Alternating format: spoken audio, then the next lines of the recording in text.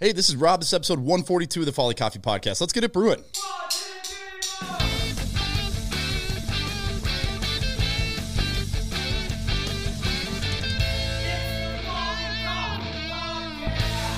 All right. Dude, you're doing everything live.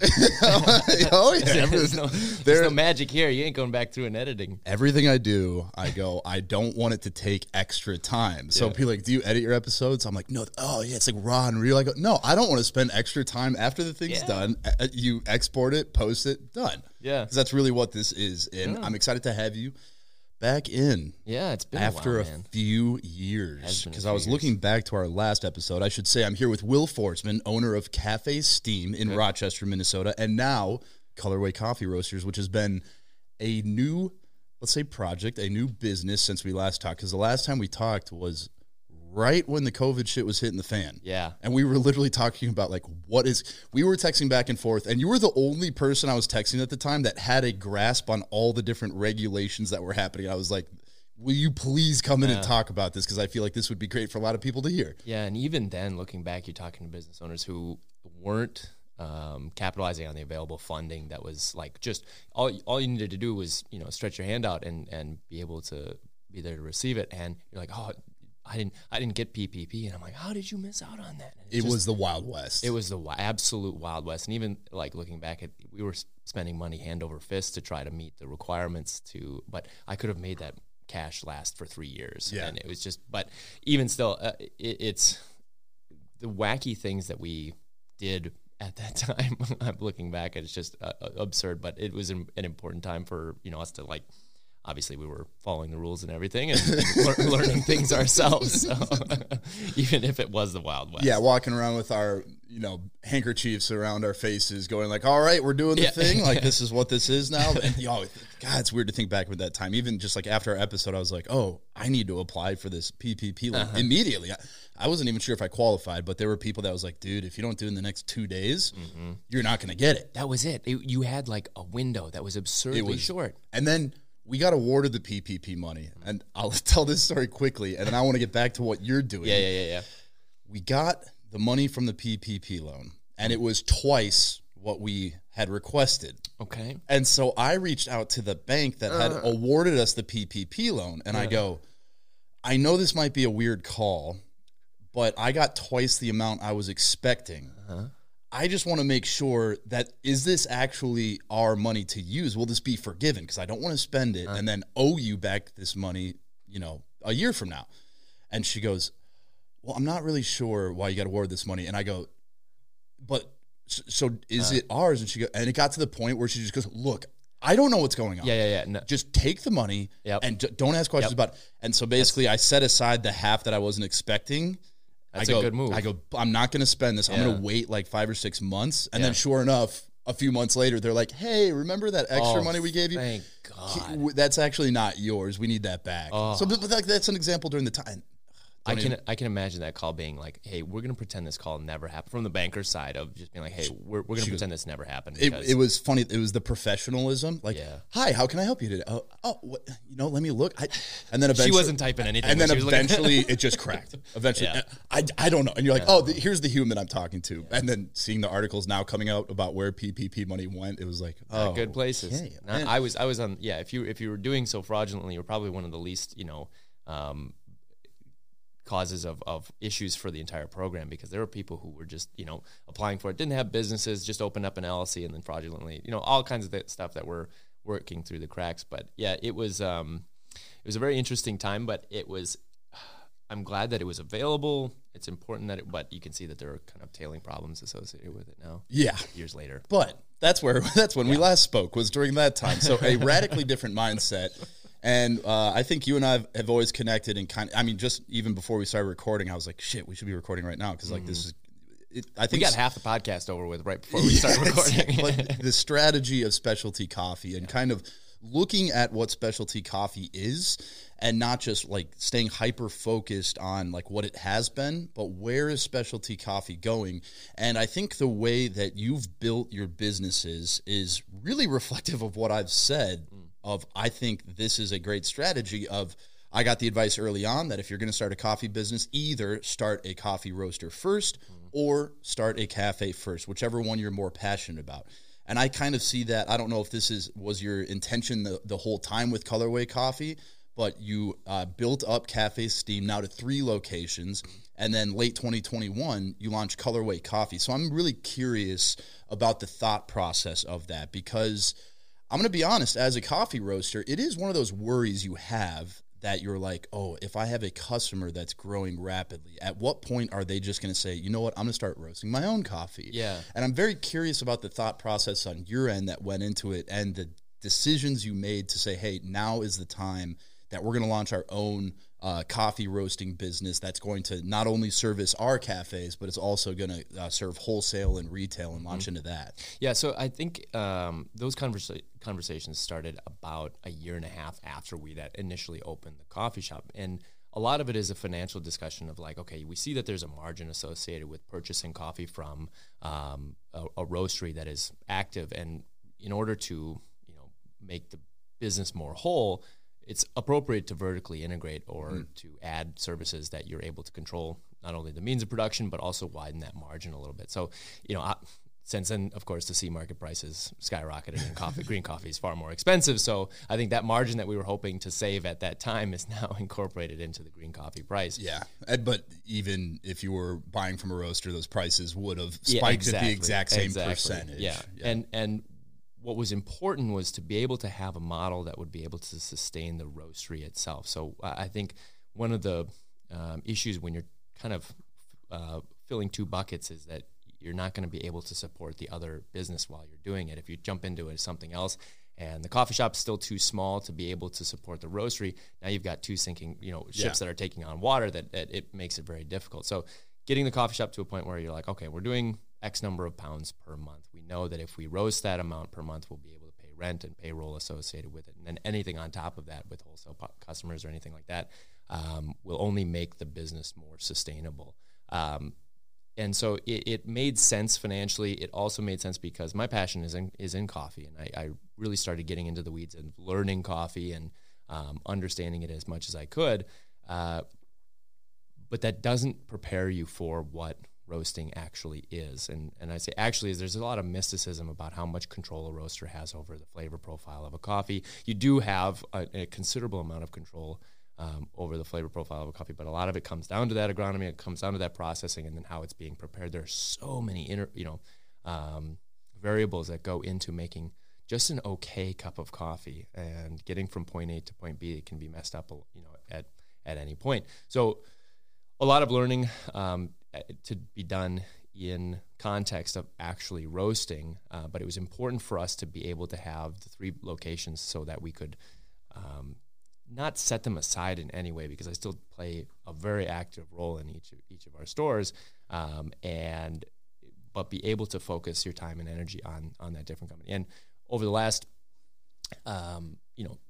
2 years of running it, I still want to be able to dedicate more time to the roasting arm of it, building those wholesale clients and building those wholesale customers, so that is kind of its own thing. Because right now it's very much paired with the coffee shops, even though we do have coffee in grocery stores and are expanding in other coffee shops and are doing online retail sales and everything like that. But I still want that to be a bigger thing than it is currently, obviously. And when you're looking at the future, saying at some point we're going to start our own roasting business and we're going to be roasting our own coffee, how did you determine the threshold? Did you have the idea that 3 locations is going to be once we're at 3, all of a sudden it's financially viable? Or was it more so you need to open the location first, figure out the volume you're doing, and then it's kind of a decision after the fact? Because 3 does seem to be kind of this between 3 and 4 locations, depending on how high volume they are.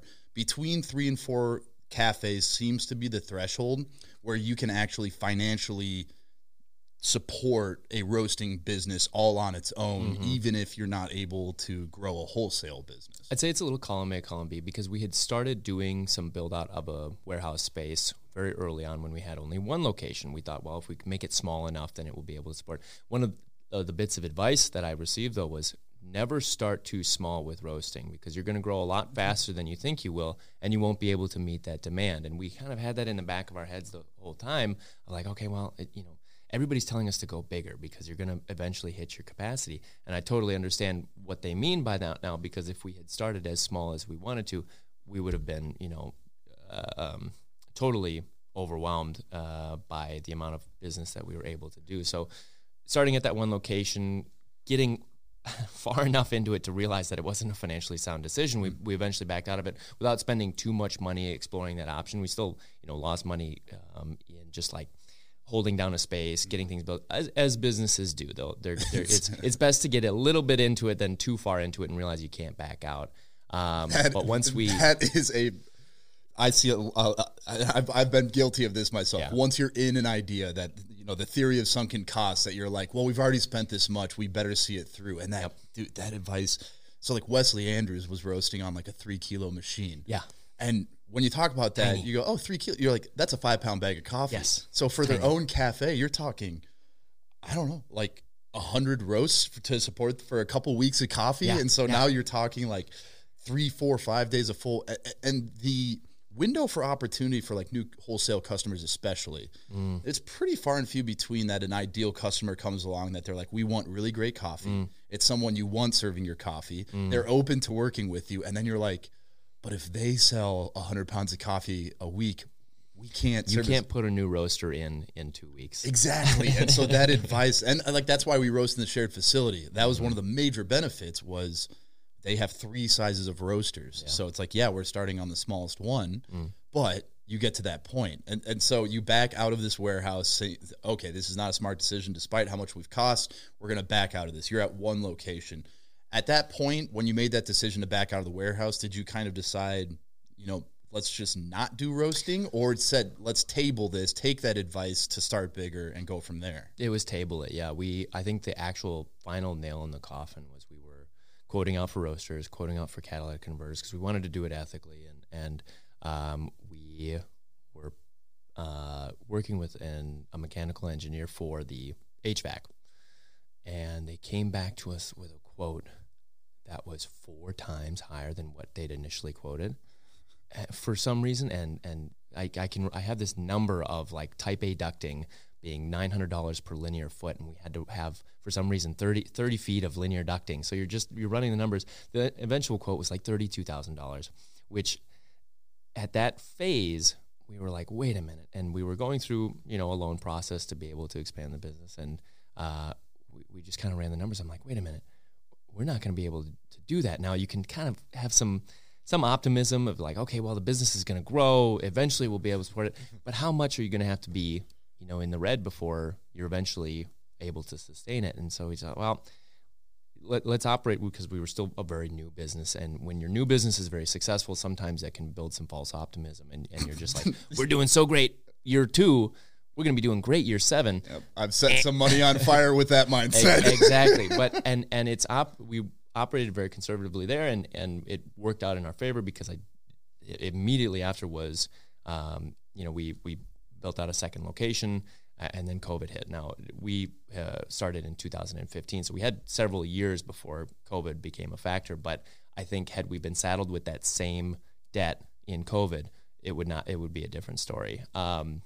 So what eventually ended up happening is we tabled everything, operated pretty lean with 3 locations, because now you're buying from a roastery, and so you incorporated that into all of your margin. And COVID comes, get a phone call on a random day from a roaster in town who said, "Hey, we're trying to get rid of some equipment. Wondered if you might be interested." This man, I'd never spoken with it before in my entire life, and I was like, "Sure, what are you hoping to get rid of?" And he says, "Well, we've got a couple of grinders and some brewing equipment." I was like, "Sure, I'll stop out to look at it." And it's in this roasting facility. And I'm looking around and I'm like, "So what's the plan here?" "Well, we're going to part out the roaster. We're going to, break it up. Obviously it's kind of an older machine, so we're not sure what the market, looks like for used equipment. We're going to, sell all of this brewing equipment and such." And I was like, "Oh, what do you want for the whole thing?" Of course, mid-COVID, we're cash strapped.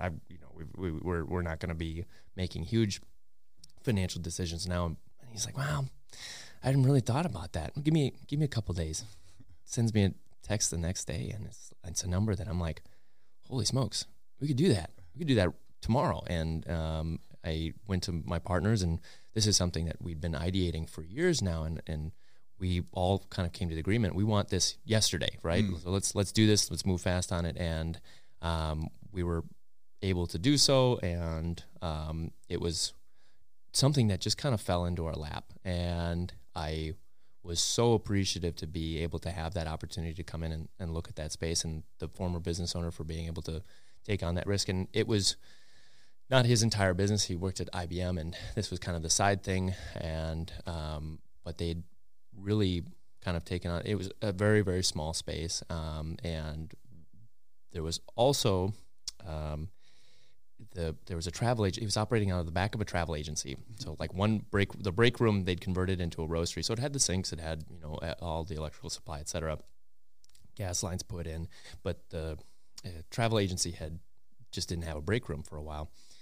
COVID happens. That travel agency doesn't have, isn't able to, or was making some more conservative decisions. They decide to consolidate half of the wing of that travel agency. So now they've got this office space, 3 offices, big room for potential green coffee storage, and landlord says, well, what would you think about taking on the rest? So it was like in a period of a week, we had a fully built out roastery that just had kind of fallen into our laps, and it was just happenstance. It was like all of the karmic energy of going through the stress of trying to build out that first space and realizing it wasn't a good option has now come full circle, and hopefully they like well, we'd be stupid to not take this opportunity and do it, even if we were operating very conservatively, because we knew we would be able to save money. Well, and that's the classic example of just, you need so much luck in business for things to work. And you go, that is true. Yeah. That is a very lucky situation. Yeah. But if you hadn't already been thinking ahead of,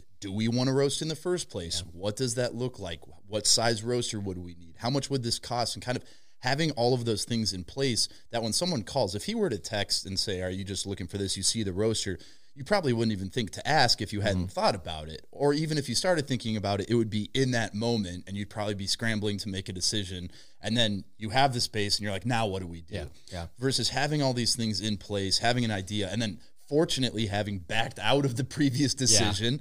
That how pissed would you be if you knew it wasn't a great financial decision, but you go, I want to roast so bad. It's like the emotion in decisions and making that decision. Oh no, but I want to roast so bad. We're going to do this. Yeah. And then figuring out that existed and that he'd be willing to sell that. Yeah. You'd After be the like, fact. Right place, right time also requires somebody to know what the right place, right time is. Recognizing an opportunity and actually striking while the iron is hot. It's not as easy as you might think, because there's still an incredible amount of risk. Because let's say you jump on that roaster, you're roasting, and it's shit coffee. That reflects on the rest of the portfolio. Yeah. Eventually, the business starts to stagger, and you're not able to sustain it, and then it's a domino effect of things not going well. So you get this space immediately. There's this office space that opens out. So you have this full-scale roastery that fits your needs.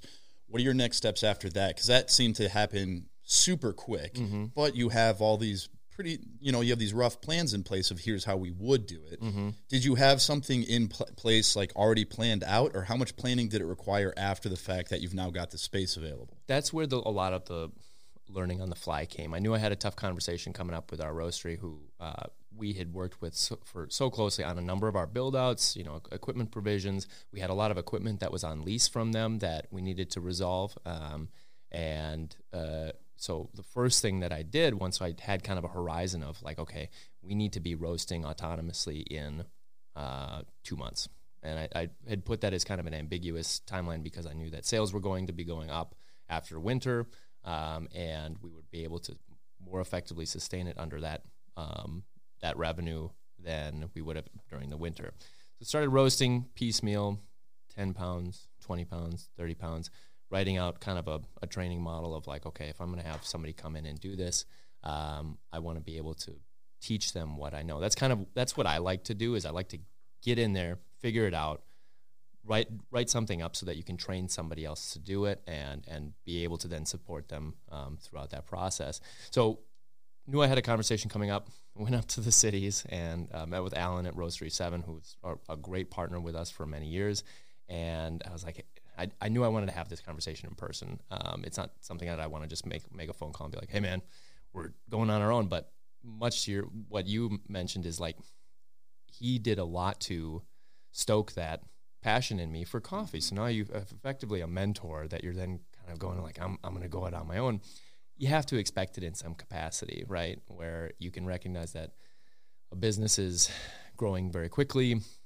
Eventually they're going to want to roast for themselves because you can see somebody's really passionate about it. And it was a tough conversation, but he took it really well. He's like, yeah, I'm sure we've had it happen before, and it's, not going to be the last time that it happens. And I gave him a transitional period of like, hey, we're still going to be purchasing from you for the next 2 months. So that gives us a little bit of lead time, because it's never going to be a hard transition where Tuesday tomorrow you're going to be roasting for yourselves. So, and that allowed us a lot of runway to then say, okay, by this point I need to be roasting 260 pounds a week or something like that. And got to that point where I was like, okay, we can do this. Well, then we make that transition. I'm in the roastery 3-4 days a week, roasting coffee. And I realized I get to a point, I'm like, wait a minute, I can't do this by myself, because I'm trying to run the locations. I'm roasting in the mornings for a little bit of time, going out and managing each of the locations, or supporting managers at each store. And I'm like, holy smokes, this is getting a little overwhelming. Out of the blue, get an email from our current head roaster, Austin Power, and which is his real name. And I get this email, and I'm thinking, oh, it's a joke. This is some scam. Like, this guy Austin Powers emailing me. He says, hey, I heard you're getting into roasting. Want to know if I can be there in any capacity to support it. He's coming out of North Carolina and moved to Minnesota, and was had just happened to be looking for a roasting gig at the time. And we met, and we talked about coffee for hours and hours and hours. And I realized, like, this is the perfect fit. So I go back, run the numbers, and realize we wouldn't be able to support it at that time. So just having somebody on roaster for 2 to 3 days a week, part-time, somebody who's roasting wants to be able to support themselves. So went back to him and I was like, listen, man, I think you'd be a great fit. This would be, an awesome opportunity for us, but we're just not in a place for it to be ready. He says, okay, call me when when you're ready. Guy's been roasting for 10 years and just comes out of nowhere. And I'm in the back of my mind, every time I'm roasting, I'm thinking, God, this would be so much better if we would have had somebody to have this conversation with, what we're doing with profiles, doing all this stuff. And finally it gets to a point where we're, roasting enough and we're ready to make a call. Again, right at that razor's edge, that tipping point of like, okay, you can make this decision. It can go badly or it can go well. And offered him the opportunity to roast, took it. The catch being he is also a barista, so he can pull time on bar and work with the coffee, and that's awesome because it gets him, in the roastery and supplements any additional with time on bar, and he's fantastic. I mean, I truly couldn't do it without Austin. Yeah, and you seem to look at financially impactful decisions because when you look at these two decisions, when you're looking at this, $32,000 quote for venting, that you go, okay, so are we willing to take on debt to open this facility? Well, this facility could increase our margins. It could expand our operations. We could start selling wholesale coffee. That's an additional revenue stream. These are all hypotheticals of here's what we could do. Yeah. And you decide that's not worth it, because it's like once you've spent the $32,000 on that vent, that's not an asset. That is, you can't sell drywall. You're not selling venting to someone, and so you look at that and go, "This is a form of debt. I'm not taking that on." It's the value add is all hypothetical at this point, versus when it comes to people, and you have this opportunity of someone who's been roasting for 10 years, and you go, "Is this going to stretch us financially?" Definitely for the size we're at. Yeah. And you're looking at where you would need to be, and again, you're looking at a hypothetical situation. But that vent isn't going to help you sell more coffee. It's not going to increase the quality, the story, just the overall thoughtfulness of your program, versus having that person in there is definitely going to do all those things. Totally. Then you look at you're in there 3-4 days a week, and this is something I struggle with a lot. I still make deliveries. I do too. I'm doing our local deliveries. Yeah, and people go. They're thinking they're working with this big company where they've got somebody else. No, it's me. I'm in my RAV4. And people go, Rob, you got to stop delivering. Think about if you freed up that entire day, the value add to the company. I go, yeah, but who am I? A delivery driver. I'm paying them with what money? Yeah, exactly. And so you go, so it is like I'm a bit hypocritical in the sense that you go, but 3-4 days of roasting and freeing that up. Now, all of a sudden, you can be out in the market looking at how can we expand this. So that even though both are decisions that would financially stress the business, the outcomes are very different. One, you have a clear asset added to the business that in the form of Austin Powers' real name, I'm told, and that he is taking over the program, which is definitely going to increase the focus on it. It's going to free up not only your time, but for me, a lot of the time, it's just like this. The space in your mind. Because the tough thing about when you're doing something like delivering or you're doing something like roasting, it's not like you can be checking your phone and answering emails and be thinking about other things. You have to be locked into what you're doing in the case of roasting so that you're being intentional about your roast profile. And in terms of delivering, I can't be answering emails while I'm driving a van. So it's those types of decisions that I think on the outside in, any like business consultant is going to be like, oh, hire it out. You need to free up. And you go, to me, that's always seemed like a kind of arrogant statement to be like, your time is so valuable that you can't be delivering. I go, is it is my time that insanely valuable? But those are the decisions that I go, is this going to be, if it's something that long-term is going to be great for the business and is going to help it grow, that those hypothetical scenarios become more real with that decision, it's a no-brainer to me. But like with that venting, you go, spending that $32,000 isn't going to make the hypothetical scenario of wholesale growth. It's not going to make that growth happen any more clearer versus having Austin in place is like, no, that is a very clear decision that is going to add to the value of that program. No-brainers, yeah. Then when someone asks who's roasting the coffee, you go, now we've got somebody with 10 years experience because that does seem to, I won't call it a mistake, but perhaps not the best way to start a roasting program is to just be like, I'm going to learn how to roast on the fly. Yeah. Which I was doing a little bit of because I've trained with Cafe Imports and done all the classes and everything. It doesn't prepare you for actually roasting and then tasting your product, getting it out and being able to troubleshoot on the fly and being like really fluid in how you're roasting your coffee. Because it seems to me, I don't roast. Like I have roasted, and that's why I made the decision that, I don't have the attention to be able to do this. I just don't. I think it's a distinct personality type that you need to be able to lock in on the smallest details over years and years and years to get really good at it. But it seems to me, the people who are really good at roasting, a lot of the time it's just like a gut feeling about a new coffee or something that's happening in the roast. That if I'm tasting this, it's probably this because I remember these 8 different coffees that are similar to this one. And you would think, this one's from Ethiopia, so is this one. I can apply this.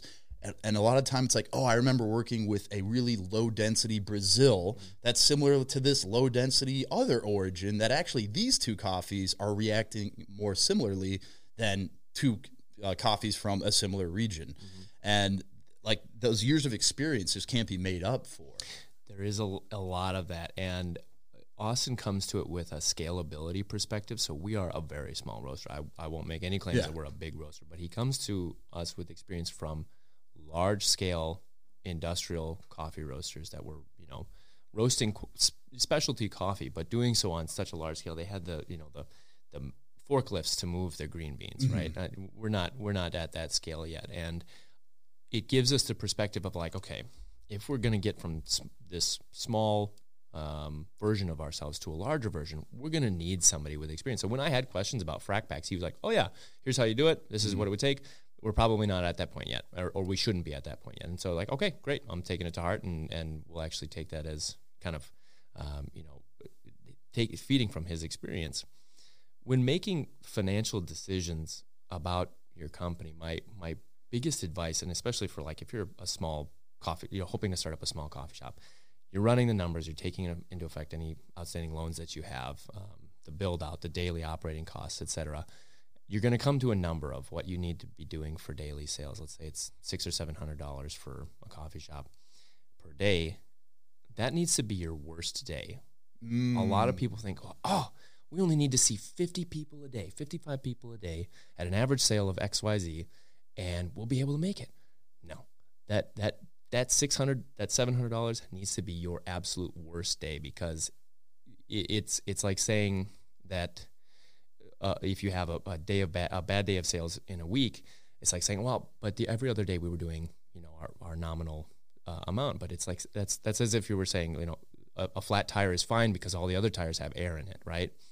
You cannot leverage a bad day of sales against a good day of sales or an average day of sales, because eventually you're at a point of non-sustainability. And so that number that you arrive at needs to be your worst day, so that everything up top is either profit or operating capital for you to be able to expand and put into something more beneficial to the business. I was talking, I forgot who told this. It might have been an audiobook, but again, this memory is an interesting thing. I think it was an audiobook I was listening to where somebody was saying how they make decisions on the business, and it was somebody that based on the reading, I was like, they seem to have a similar personality to me.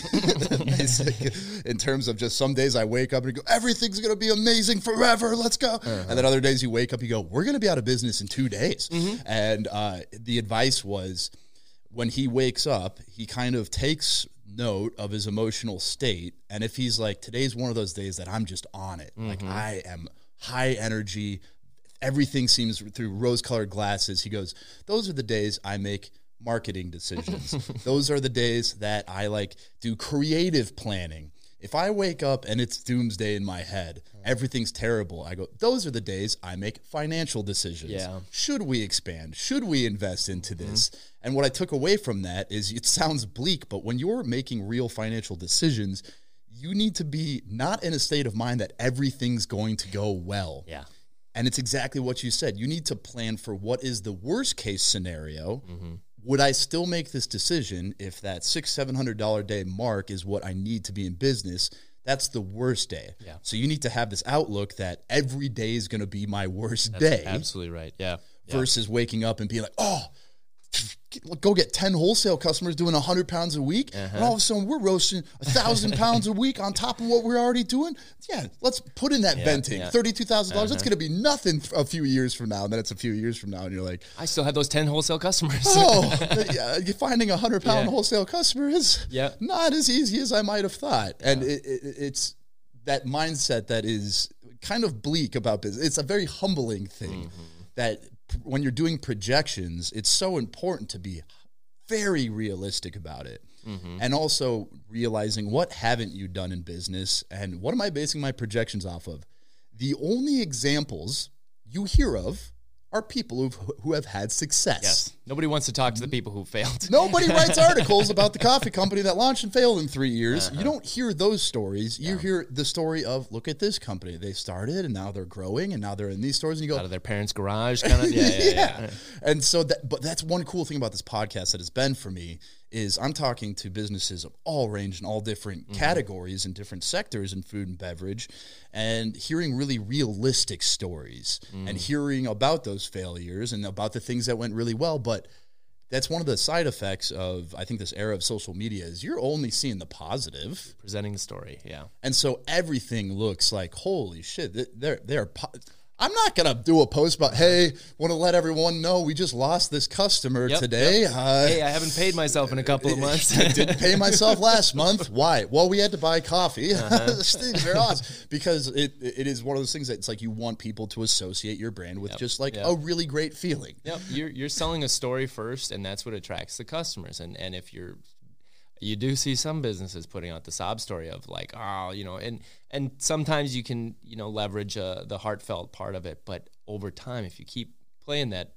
line, people are kind of bummed out by your product. It's a very fine line when you're thinking about marketing between being real and having the emotions that people, I think, associate with your brand. And one of the great things about small business is it's real, it's people, and people want to know who's behind it and want to know about it. But going back to COVID, that was something I noticed right away, is that immediately people are like, please buy our stuff because things are really hard, which is going to give you a nice spike in sales in the short term. For a little bit.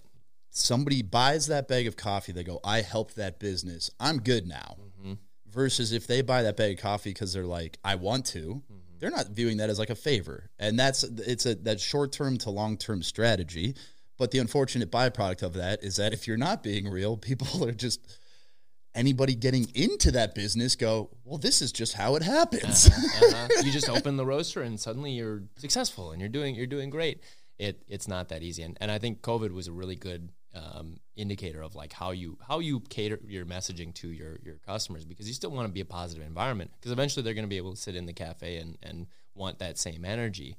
But yeah, you can't do it too much, or else people will come to expect that messaging from you. How much thought went into, we've got Cafe Steam. Mm-hmm. This is a growing brand with recognition in Rochester. Mm-hmm. We're doing some of the best coffee in Rochester, so we've got a great reputation. Mm-hmm. How much thought went into, when we launched the coffee roasting program, do we keep it under the Cafe Steam name and brand, or do we launch an entirely new brand? Because obviously now it's Colorway Coffee, entirely separate brand, entirely separate feel. Yep. What was the thought process that went into doing it as an entirely separate brand versus growing on the strength of what Cafe Steam's been doing? There was a lot of thought put into that, not only because if we were going to rebrand something, we're going to have to dump some cash into a branding campaign or to be able to hire designers and et cetera. It'd be easy to put something under the Cafe Steam brand name, and you get a lot of the comments from, we work with a company in Rochester called Gift Rochester that markets locally provided goods to Mayo Clinic staff as part of a yearly gift promotion around the holidays.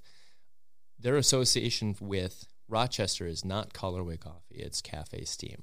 Okay, so when you see items on a shelf, you see Cafe Steam, you're more likely to make a buy because you have that emotional connection to it, because you've been to the coffee shops. And so we opted, however, to use that platform to promote Colorway because we knew that it needed more of the lift that it would be able to provide, that exposure component.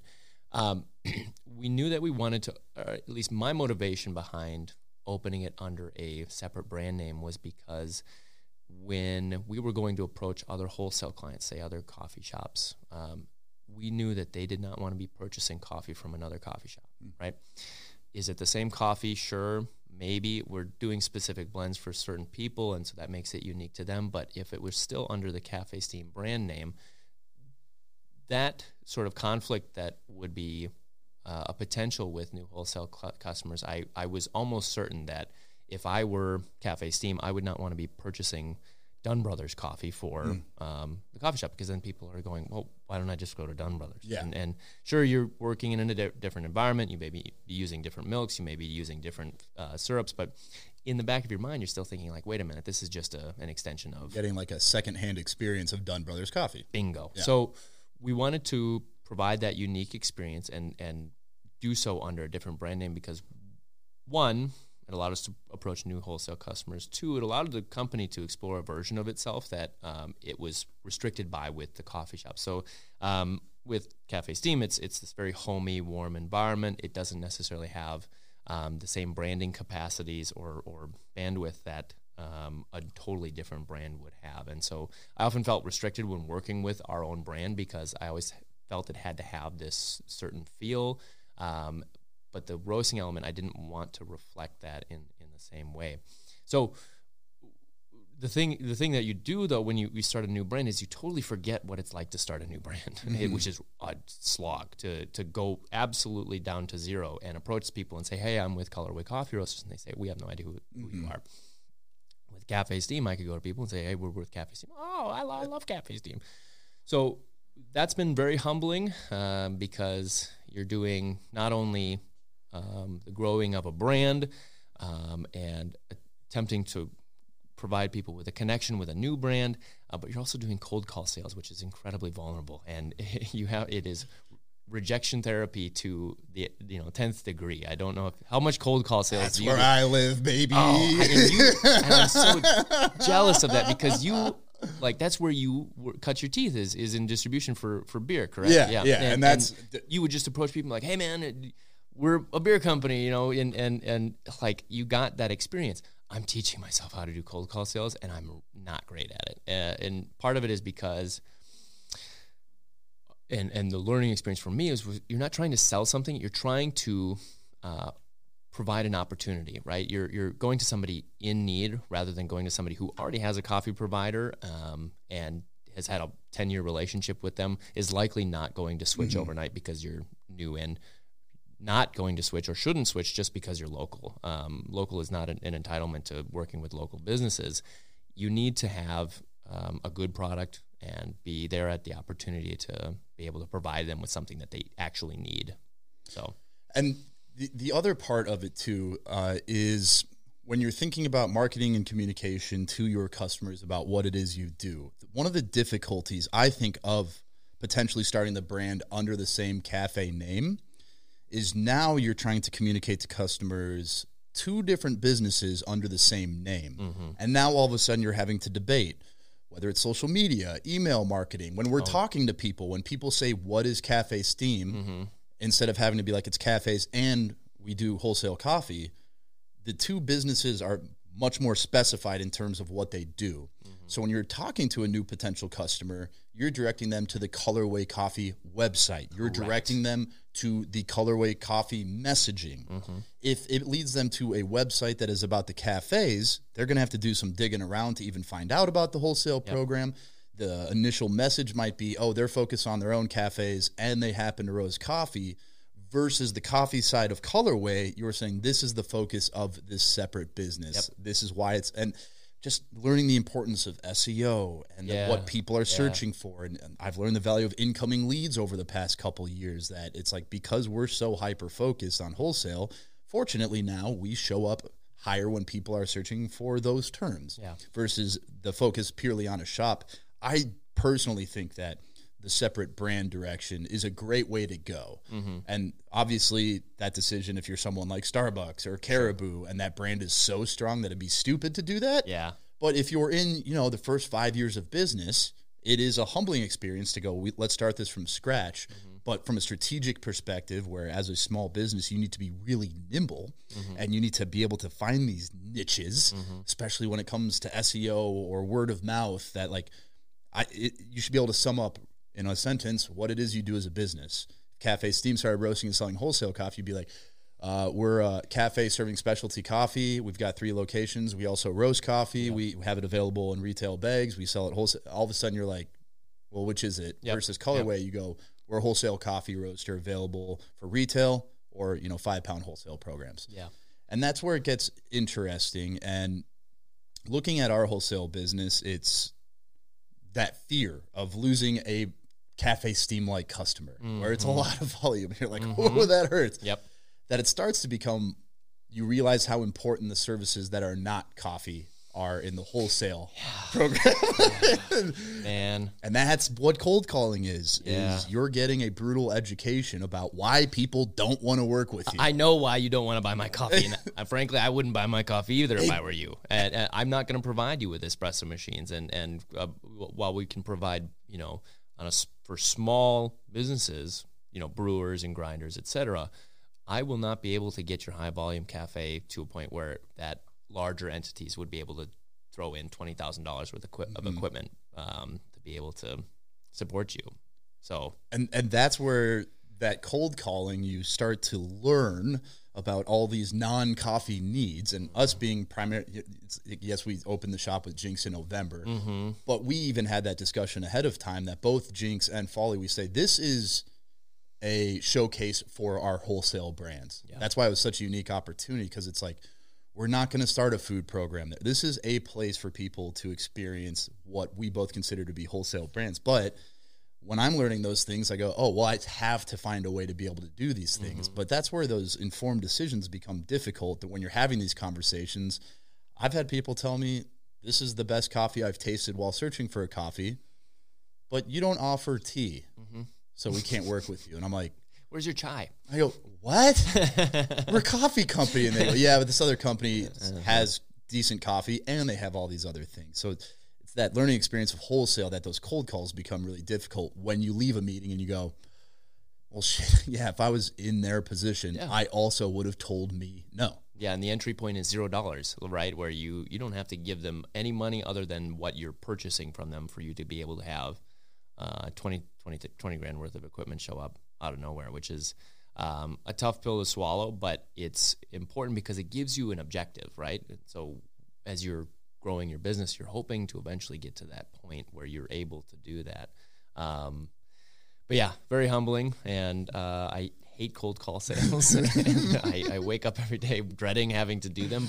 And then sometimes, you'll have people who come to you and say, "We want to buy your coffee," and I'm like, "Awesome, what are you doing?" And we're doing 60 pounds a week. And you're like, "Awesome, let's do this." And then 3 days later, like, "Yeah, well, we're going a different direction." It's not like they're going with somebody else; they're just going to stick with who they've got, and for no reason other than, they just had the wind direction changed. That's really hard to anticipate because it's these roller coasters of ups and downs. You get really excited about a client, you're ready to devote a lot of energy to them, and then suddenly it falls through, and so you have to just kind of mentally prepare yourself. And just like even timing of where they're at in the process. There are cases if you talk to somebody too early in the process of their planning, that can be really beneficial because they make their decision up front, or you are no longer the newest, most exciting thing as they're actually shiny. As we're about to actually launch the program and really make the final decision. All of a sudden, it's almost like the NFL draft right now. You see it every year. They go, "These are the 5 best guys," and then all of a sudden, at the last second, someone has a great pro day, and you're like, "Whoa, this guy should be number 1." You're like, he wasn't that good. Yeah, it's that type of thing where you're like, "But I thought we were going to work together," and then all of a sudden, somebody comes in, you're like, "Whoa, cool, we're going to work with them." And there's so much timing and like intangible things that go into these decisions that it can be really frustrating about it. But is like cold calling is, I don't mind it.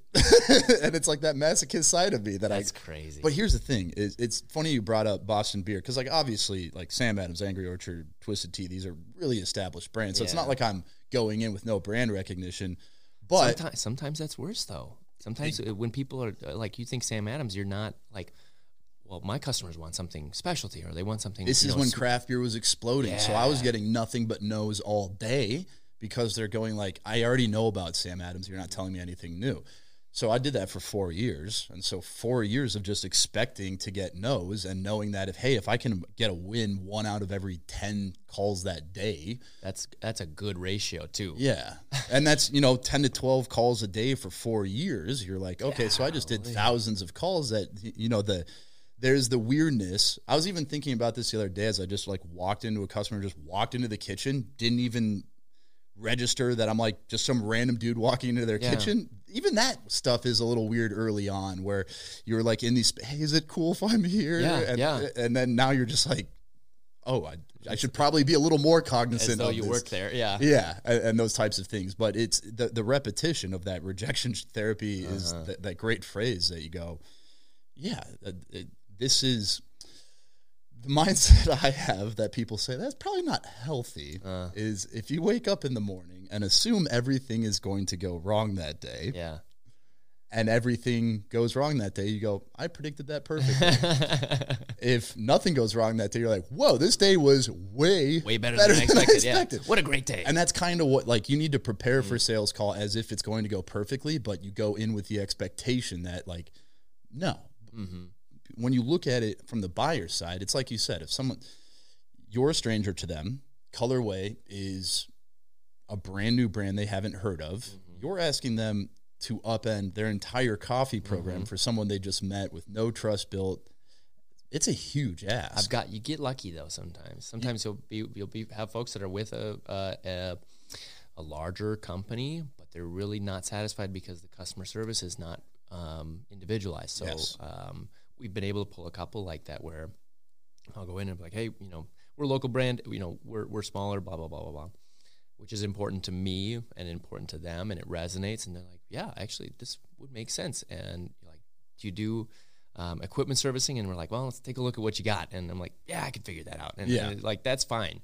But by and large, it's really tough to go head to head with those larger companies. Yeah, and you just need to figure out what you're really good at. And unfortunately, a lot of the time, it doesn't come down to coffee, oddly enough. You need to have absolutely stellar coffee to stand a chance. Like, they need to taste yours and go, "Yes, this is better." And when I was first starting, I was like, that's how we're going to close. They're going to taste it, be like, "This is better than what they're serving." That just gets you to be able to continue talking in that meeting. If they taste that coffee and say, I don't like this, then the meeting's over. They're not even going to consider it. But if they taste it and go, Ed, this is fantastic. This is better than what we're serving. Sometimes you can get multiple phases in there too. Like you get we got the head chef, and then I had a meeting with the sommelier, and a meeting with the CEO, and I'm brewing coffee for them. Wow, this is great. Your pricing looks good too. And they come back to it, and you like each phase you're feeling really good about it, but then it sinks because you can't provide. And then the current supplier, they can reach out and be like, hey, you might just be getting used as leverage. So you go, hey, we're thinking about switching over. I've had that before, yeah. You know, this is great coffee, and here's the price. And then they go, hey, our supplier just cut us 15%. Yeah. Which, again, if you're that supplier and you go, I'm either going to lose this customer or I'll just make a smaller margin. Thin out my margin. I guess. And that's why, like, it sucks if someone comes to you with that as a current supplier, is you kind of have to draw a line in the sand at some point, because that's an unsustainable long term. But so when you're looking at Colorway, this kind of goes back to the conversation, to bring it full circle, of what we were talking to right before. Do you have like an idea of who your wholesale customer is as you're going out and looking, or is it kind of, let's do these cold calls and figure out is the best fit? Because it is, like I've said before, few and far between the perfect customer that's like, I only care about coffee. The price is not important. I want to work with a local provider. I have all my own equipment. By the way, it's the latest espresso machine, the best brewing equipment. We know how to dial it in ourselves. No education needed. Our baristas are actually probably more skilled, and you're like, and we want to use your coffee. That happens once in a century, right? Yeah. So taking all of those factors out of it, sometimes our cold calls are very exploratory, okay? You're kind of, and you've said it, you're expecting a no. Sometimes you're looking for a no, but you want the why associated with it. So frac packs were a really good conversation as to, before we started, of like, all right, why is it that our the threshold for entry on a client is not there, is because we're not offering frac packs. And it's like, okay, well, we know we're not offering this service, but why can't we offer this service? And part of it comes down to an ethical decision of like, okay, how could we change our model to be able to accommodate this customer? Would it compromise any of our other endeavors? Like pre-grinding coffee for one is something that we really don't want to do. But if the cash is green, at what point would you do it? But big picture, you don't want to compromise your brand, because if somebody has an experience with it at that end point, it reflects then on the rest of the portfolio. So like you said, you want somebody who is trained, works with the product, is familiar with working with the product, and able to represent it in the best way possible. I think the exploratory origin of cold calling and trying to figure out, well, what is our ideal customer? Restaurants are really good, even though they're lower volume, some of which who offer like brunch or something like that. If they're more high end, they are a great starter for wholesale customers, because they often have their own brewing equipment, and they're just working with a really bad product. And they're, say for example, Blue Duck is an American kitchen in Rochester, fine dining experiences. Everything on their repertoire is higher end, until you got to the coffee, and the coffee could potentially use improvement. And we discovered there were a multitude of factors that were playing into it. One, they hadn't serviced their equipment in a really long time, and it was in a very simple way. Some things needed to be descaled, some brew ratios needed to be adjusted, grind burrs needed to be changed out, etc. We were able to come in and say, like, well, this is what we need. We know we need to do to get it to a point where it's acceptable, and then being able to show them the product with that, and they're like, wow, that's no brainer. This tastes incredibly better. We're also brewing a larger volume, so we're making more margin, so it's actually eating up the cost of what we were putting into a coffee that wasn't tasting good. And so that I've found is an easy way, but a lot of those, like say for a diner or something like that, they're using frac packs, or they're using something that is it's just really hard to do. And you could go to them and say, hey, I can give you brewers and have this give you all of the equipment, but then you still have to do the training, and you have to think about, okay, how much of that burden am I going to be able to take on? have it be realistic. But I wish I had this like nice packaged up answer for what's our ideal client, and really it's more about what bandwidth do we have available to us at this time, because our client model may change in 6 months, but we need to be there and ready for that change. So being just as flexible with roasting as we are with the coffee side of things that we need to change. And yeah, because there's I think it's important to kind of, there's like the obvious ethical decisions in coffee that people are going to be like this happened recently. It was like, hey, if you can get it down to this price, we'd order 500 pounds of coffee from you for this thing. And I go, at that price, it would be coffee that I'd be entirely uncomfortable with how we were able to source it at that price. The whole supply chain, if we dig into it, so we just won't do that. Yeah. There's obvious ethical decisions, and that's fairly simple. You can say if it's below this price, we're just not doing it. Here's our margin requirements. So here's our absolute floor that we can do on pricing. If it's below that, sorry, we just can't work together. But then there's the frac packs of the world. For anyone listening, frac pack is the foil packets that have pre-ground coffee, and so it eliminates the need for a grinder. It's really common in like offices or restaurants that don't want to have a grinder taking up space, or just having to deal with that. You're just ripping it, dumping it into the filter, and then it's brewing. That's more of like a directional decision of what do I want my brand represented as, or how our coffees are being consumed. And that's what we were talking about before, is like grocery stores. When we launched in 2018, at least in Minnesota, I think people in the specialty coffee world viewed it as like a step down. We're not putting our coffee there because it would greatly hurt our brand. And my thought process that I was saying before is, no, it's not the best place to get coffee. Even if you're delivering locally, it's probably a couple months off roast, not ideal. But I'm looking at the other coffees on the shelf and looking at the data going, well, 60% of people buy their coffee from grocery stores.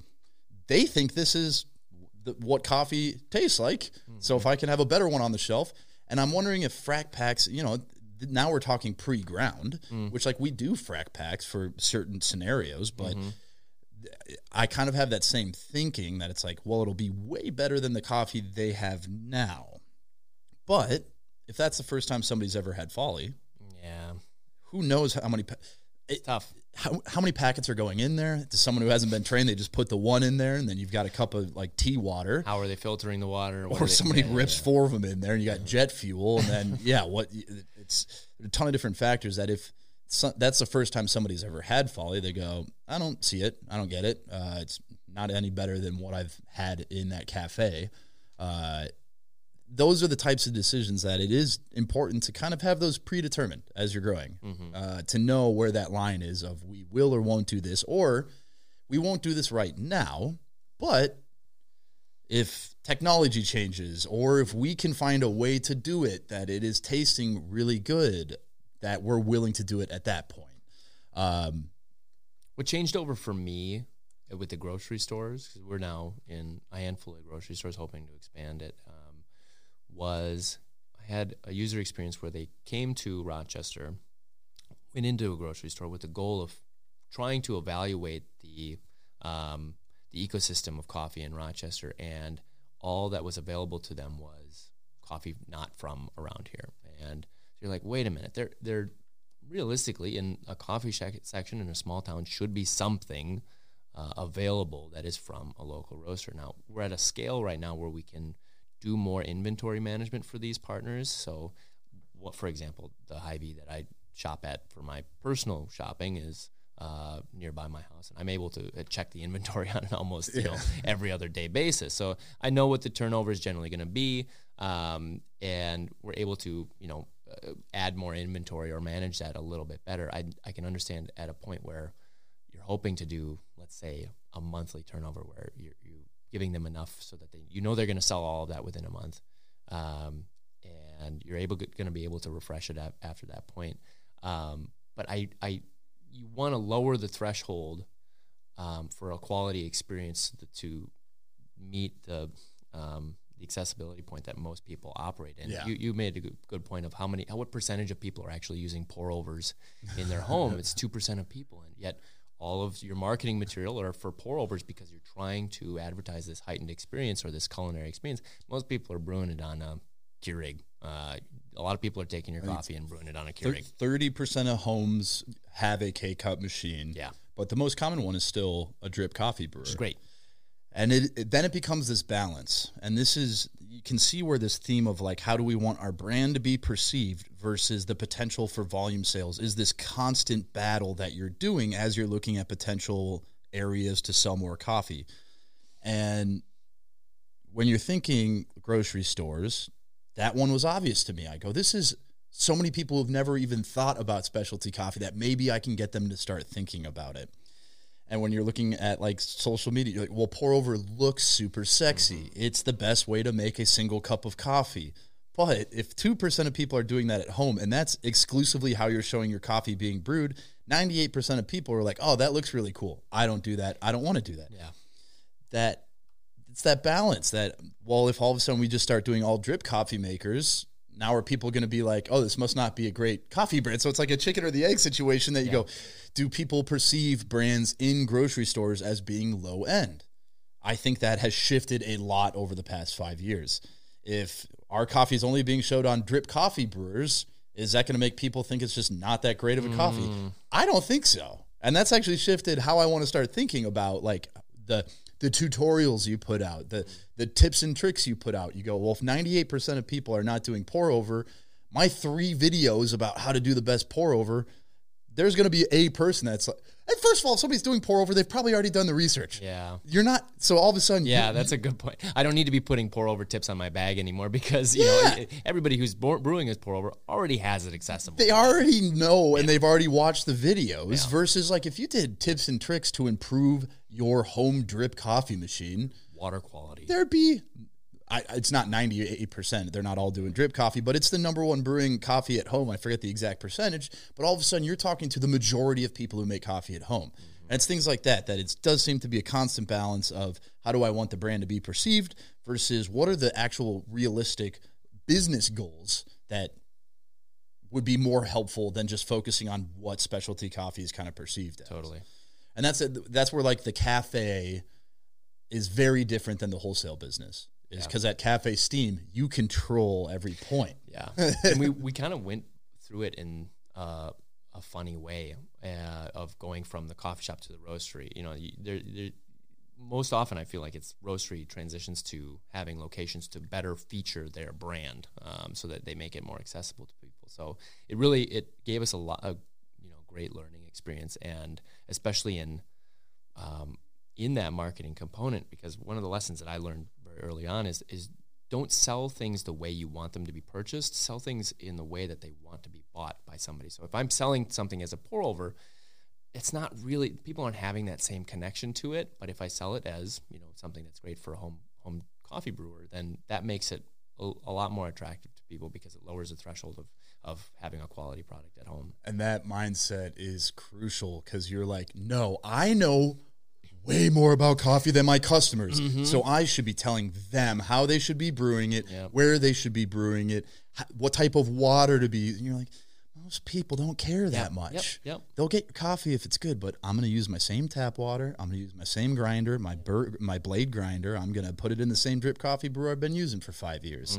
And if you're making your customer feel like they're wrong after having spent their money on your product, they're like, well, that's a weird feeling. Now I feel inferior to this person that's nice versus trying to receive that feedback or at least get an idea of why are people buying the coffees they're buying. And that's another balance thing. If you listen to everything customers told you, you'll go out of business because you're going to end up being really homogenized. Yes. But if you're only saying this should only be drank as pour over and we don't even want you to buy our coffee if you're not using third wave water to get the best profile, and then you're also going to put yourself out of business. So everything's in that gray area of marketing and branding and volume but the one thing that always remains consistently true is like the quality has to be absolutely incredible to have a foot in the door. Yeah.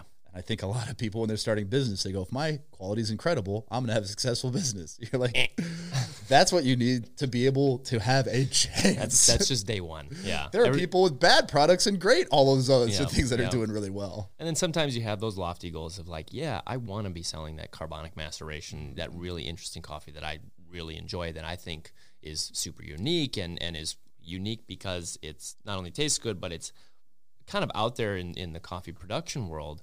But people just, sometimes they just want a cup of coffee. They don't want to be challenged by it. They're waking up. It's 5:30 in the morning and they just want that cup of coffee. Where our goal is to make sure that plain old cup of coffee is as best as it possibly can be, and having options available to folks that kind of broadens their horizons to explore new options, but also having the old reliable of not low grade coffee by any means, but not something that you don't have to.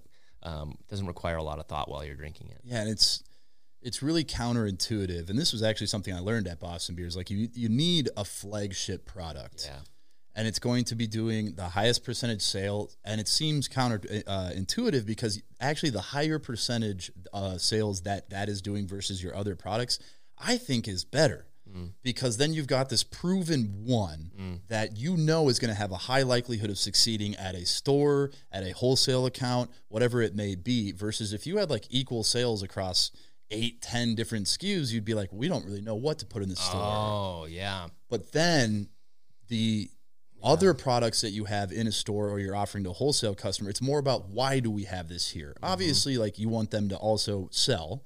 But the question is, why do we have these additional offerings on the table? Something like a carbonic maceration or something really funky, you're going to attract a specific type of customer, and you want them drinking your coffee because those are the type of people that everybody goes to. Where should I get my coffee from? It's the Malcolm Gladwell book, Tipping Point. I believe he refers to them as the maven. It's the person that everybody goes to. They've got someone in their friend group that this is my coffee person. And I go to them and be like, what do you think of Folly? And I just got it. So we did the...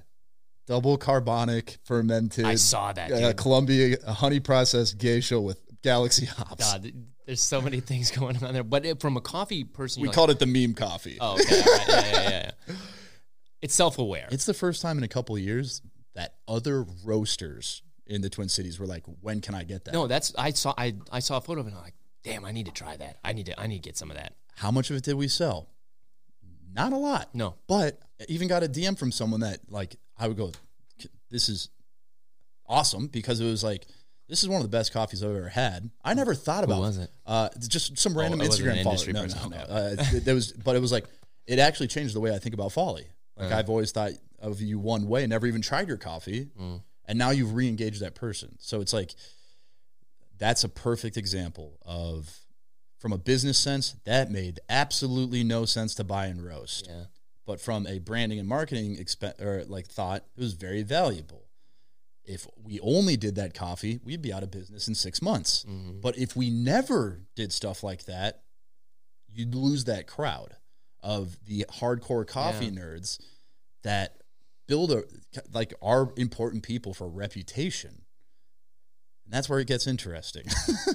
What are other coffee brands that you really admire, like roasters that you're looking at and you're like, God, I wish I was nowhere in the Twin Cities. I hate everyone, especially Jared at Wesley Andrews. Oh, Jared at Wesley Andrews, that guy. No, so there are definitely some roasters that I look at. I think Dark Matter in Chicago. Okay. I know there's some weird stories that have come about, but I'm talking from a beer business and they do like the satanic stuff. Yeah, they're the reason I like what they're doing. It's not necessarily satanic. I think that's who I'm thinking of. I think someone who is religious might not be crazy about everything they do, but no, it's just like very. They do like the blend they released really recently definitely had kind of a satanic vibe to it. Hold on, but I gotta look these guys up. They do some things from a business standpoint that I think are really cool. Is they have their standbys. The branding is absolutely gorgeous. The coffees are stellar. And then they'll do really stupid, weird shit that as a coffee professional, I go, I have to try that. Jeff went to Chicago. The only coffee he brought back for me to try was a Malort barrel-aged coffee. Oh, my God. Why? But Jeff bought that coffee and brought it back. He goes, I want you to taste this one. So you go, that's so weird and stupid that it re-engages you with the brand. But if you get any of their staples, you're like, these are great coffees. Yeah. And sometimes you need this almost weird out there thing for somebody to go, I want to try that. Sure. Like our whiskey barrel aged coffee we did for St. Patrick's Day. Like that's a great example. That coffee turned out stellar. Mm-hmm. And when you're looking at who's ordering it online, you go, a lot of these are first time customers. There are customers I know that only order our limited releases. If we stop doing weird, funky, experimental limited releases, we'd lose that customer and they would not really ever think about the brand again. But that is the cool side about having the wholesale side separately is you can start to do limited releases. And that's where having the 3 locations is awesome is you can do limited releases and you have a place to sell them that's not just online. Yeah. So all of a sudden you're going, if we can buy a super limited amount of this coffee, now we have a place to sell it that you go financially, it's not worth the time, it's not worth the money, but you're keeping people engaged to like remind them that it's like, no, we're doing killer coffees over here. Let us do this crazy one to remind you and that hopefully you drink that and go, actually, I haven't had their house bean in like 5 years. Maybe I should try that again. Because if this is good, maybe I'm just like misremembering about that. And if that experimental coffee bombs, you can just put it in a cold brew. That we would just have to charge $20 a glass for that cold brew. So I do need to absolve dark matter. I'm thinking of Dark Arts coffee. Dark Arts. So Dark Arts does the satanic stuff. Dark matter, they look far more wholesome. Dark matter is more like graffiti, but they did just release that. I was like, it's a skull on a trident. I'm like, I can see where someone would see it, but I think they do it really well. I'm trying to think of other brands on the fly in terms of like, because the flip side of that is you can rattle off brands that all have the exact same way they focus on coffee. Here's the roaster, here's the origin, here's the processing method, here's some flavor notes that are only relatable to professional baristas or coffee tasters, and then here's the thing about how we source the finest ethically sourced coffees from around the world and roast them intentionally. And so I like the brands that like Dark Matter is one. Like you go down there, each cafe is different. Yeah. All their cafes have different names, and then it's just like served, Dark Matter coffee here. And it's like each one is its own unique personality. We do that, but it's all under the Cafe Steam brand. Like each of these our locations is so totally different from the other one. Yeah. Because the ecosystems are different. And they do it to the extent where each one has a different name. So you're like, oh, do you want to go to the mothership? Do you want to go to this location? And then the branding says serving Dark Matter coffee. So it's almost like that's an indication that's like Dark Matter is a wholesale available coffee, and these are our representations of our cafes. I think they're probably the most unique that I walked in. I was like envious of their branding, the way they communicate the coffees they were doing. And then also during that had some of the best, like I had a whiskey barrel aged shot while I was there. That was like, this is also really well executed. Trying to put me on the spot here in terms of other brands, but I think overall I am seeing a shift of people learning that it's hard to build a brand off of just focusing on origin. And my mindset on that has always been is people saying, well, you have to put it because you need to represent who you're roasting. Go to the farmer and say, hey, I think I can sell more of your coffee if I don't focus on that. They're going to say. Or if it's, there's the marketability part of it. Like if an origin is called like the dog barf Guatemala, you're just like, we got to change his name up a little bit. But like our bags, you can find the origin information of the farm and everything on the website, but it's not on our bags. No. Most people don't care. No. So if I go to a farmer and say, hey, if we do it this way, I believe we'll sell this much of your coffee every year. Would you be offended if your name's not on the bag? They go, you're buying a couple pallets of it, right? Yeah. Okay.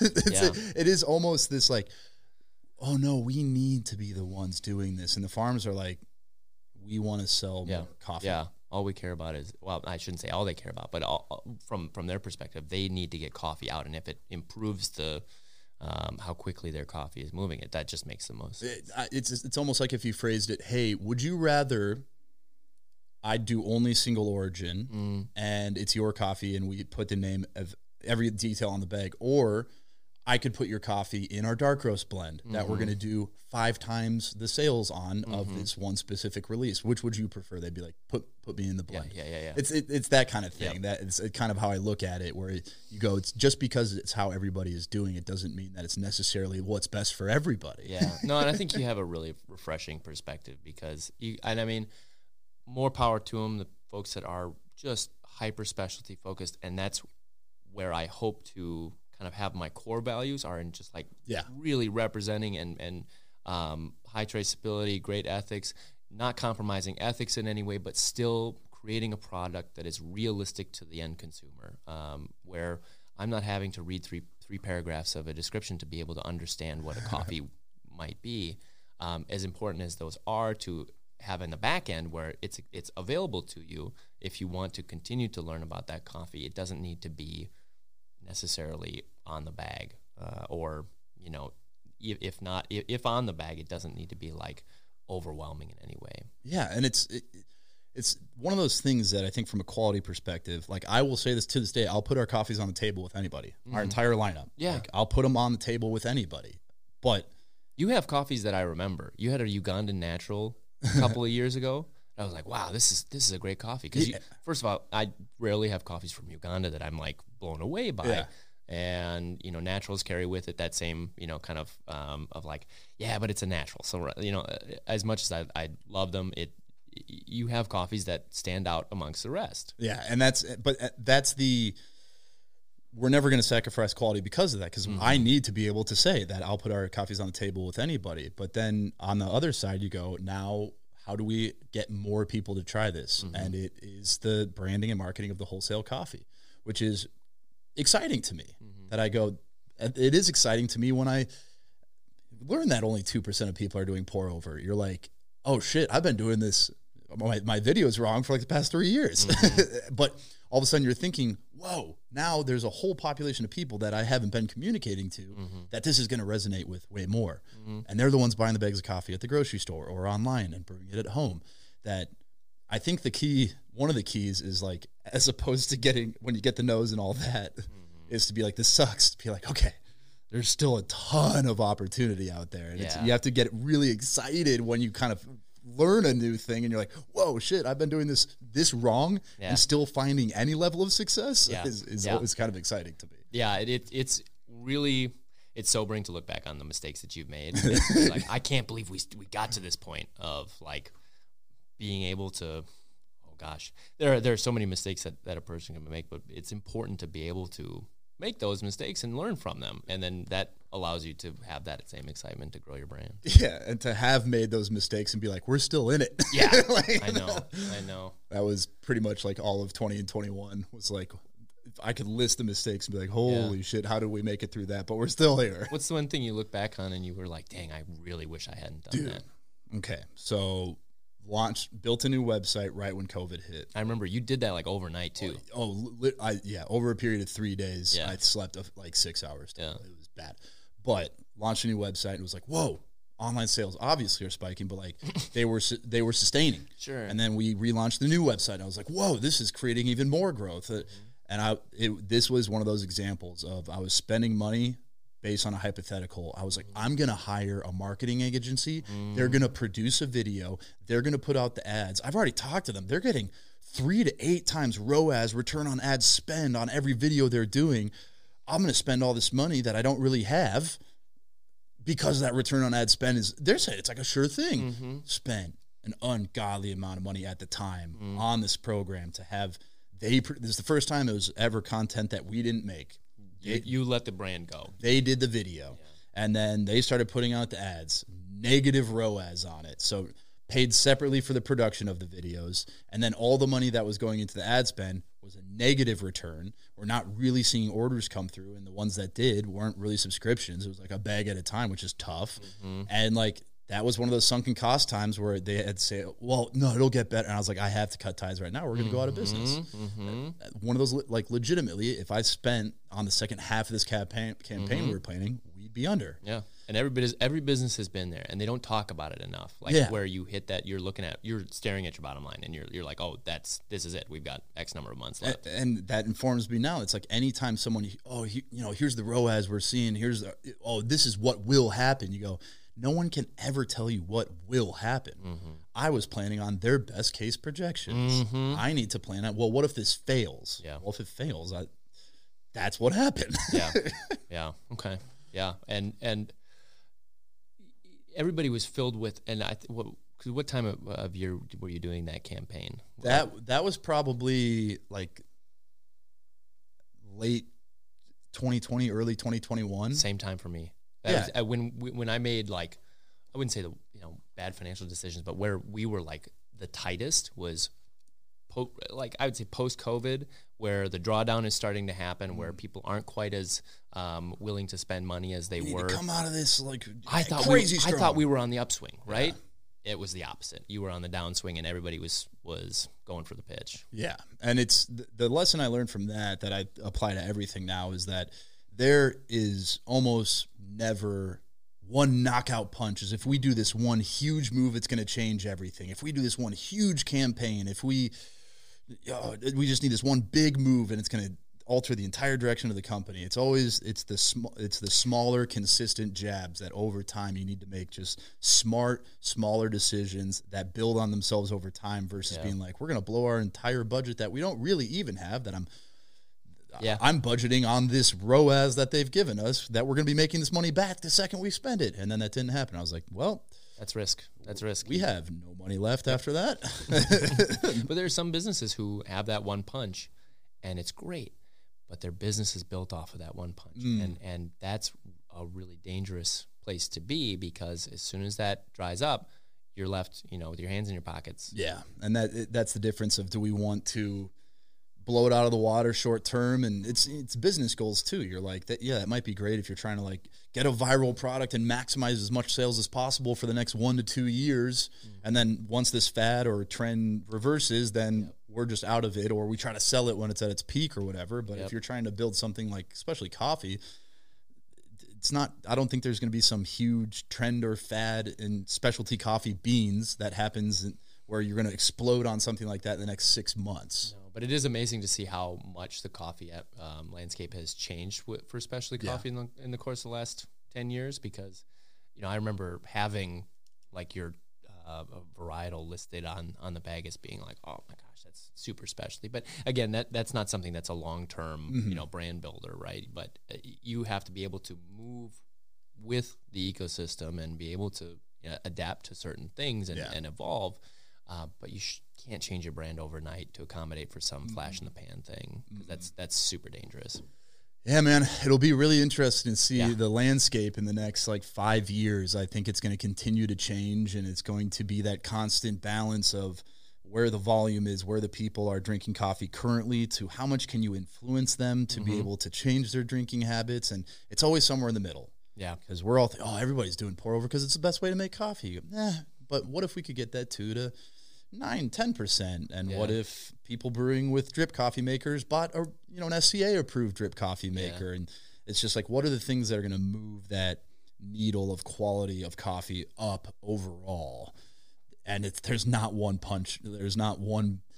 Every Kickstarter right now for every new hand grinder. Yeah, I knew you were going to say hand grinder too. This is gonna change the way people view. No, it's not. No, man. It's not. Yep. It might look sexier. It might have the brand name. It might have the endorsements. But there's not.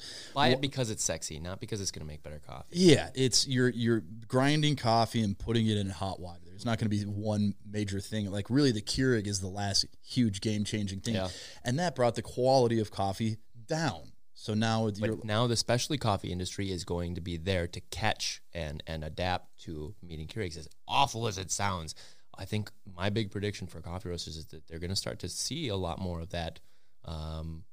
You're going to start to see names that you wouldn't assume starting to sell in K-Cups. I think Peace Coffee just launched their line of pods, and I think that's where you go get the balance of the quality, the potential brand view versus the potential volume that's there. And that's the constant kind of battle you have to have as a business decision, knowing that if you start doing that's the way I view it. And this will kind of be my last thought, is like, I try to view it as, if this was somebody's first exposure to Folly, would they think, this is great coffee, or would they not? And so something like frac packs, maybe not.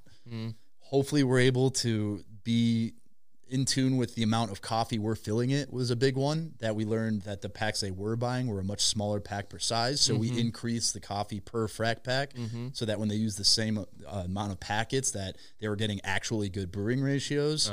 So we try to do things like that. But I think that's how I look at it, is if this is somebody's first exposure to the brand, are they going to think highly of it or not? And, you know, K-Cups are one of those that we'll see. Yeah.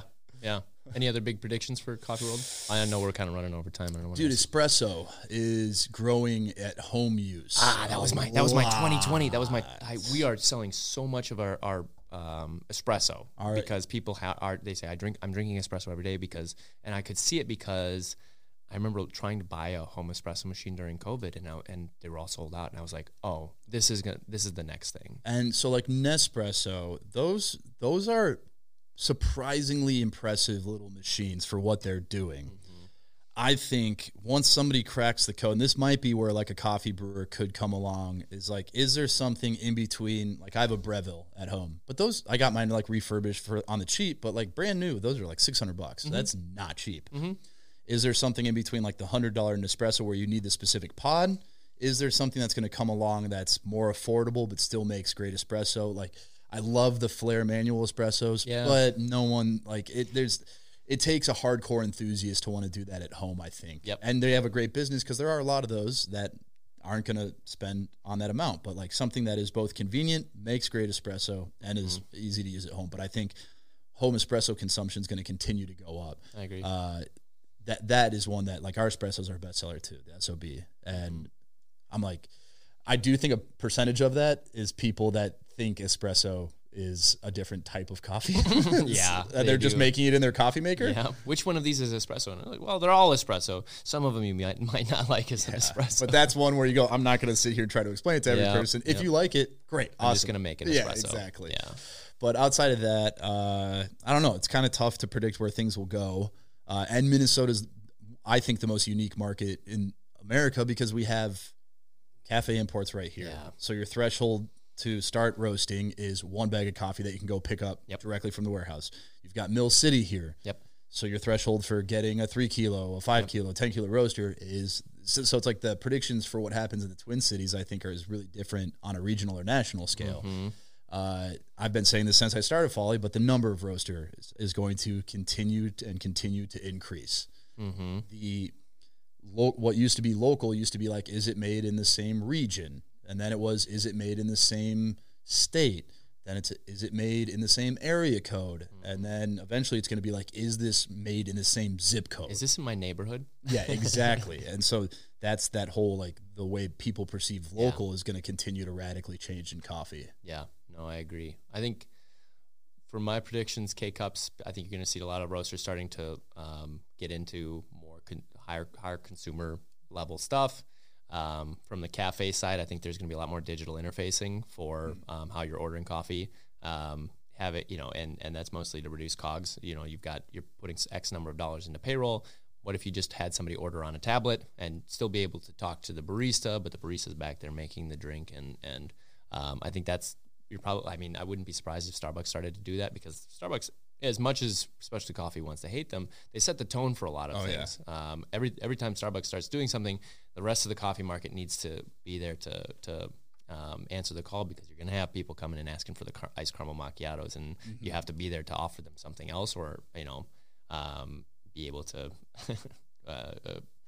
kind of bend with it. So, yeah, I think those are my two biggest things for at least the next 5 to 6 years. Yeah.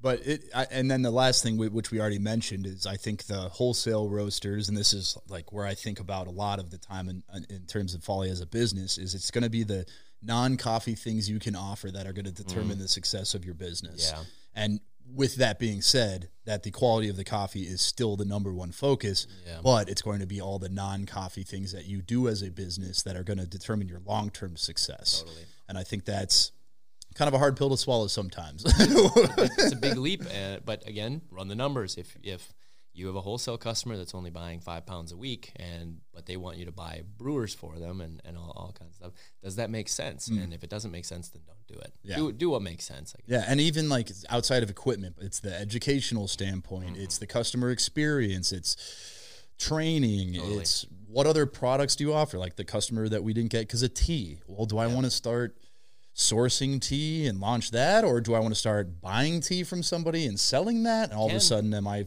starting a distributor business on a mini scale? Yeah. Exactly. But it's those decisions that you go, is this good for the business? Is it bad? Is that help us? Is it going to hinder us? Mm-hmm. And like, yeah. Too much to think about. But awesome to have you in. Yeah, man. Thanks. I got to see you. And I'll end it like I do every other episode and say, have a nice day.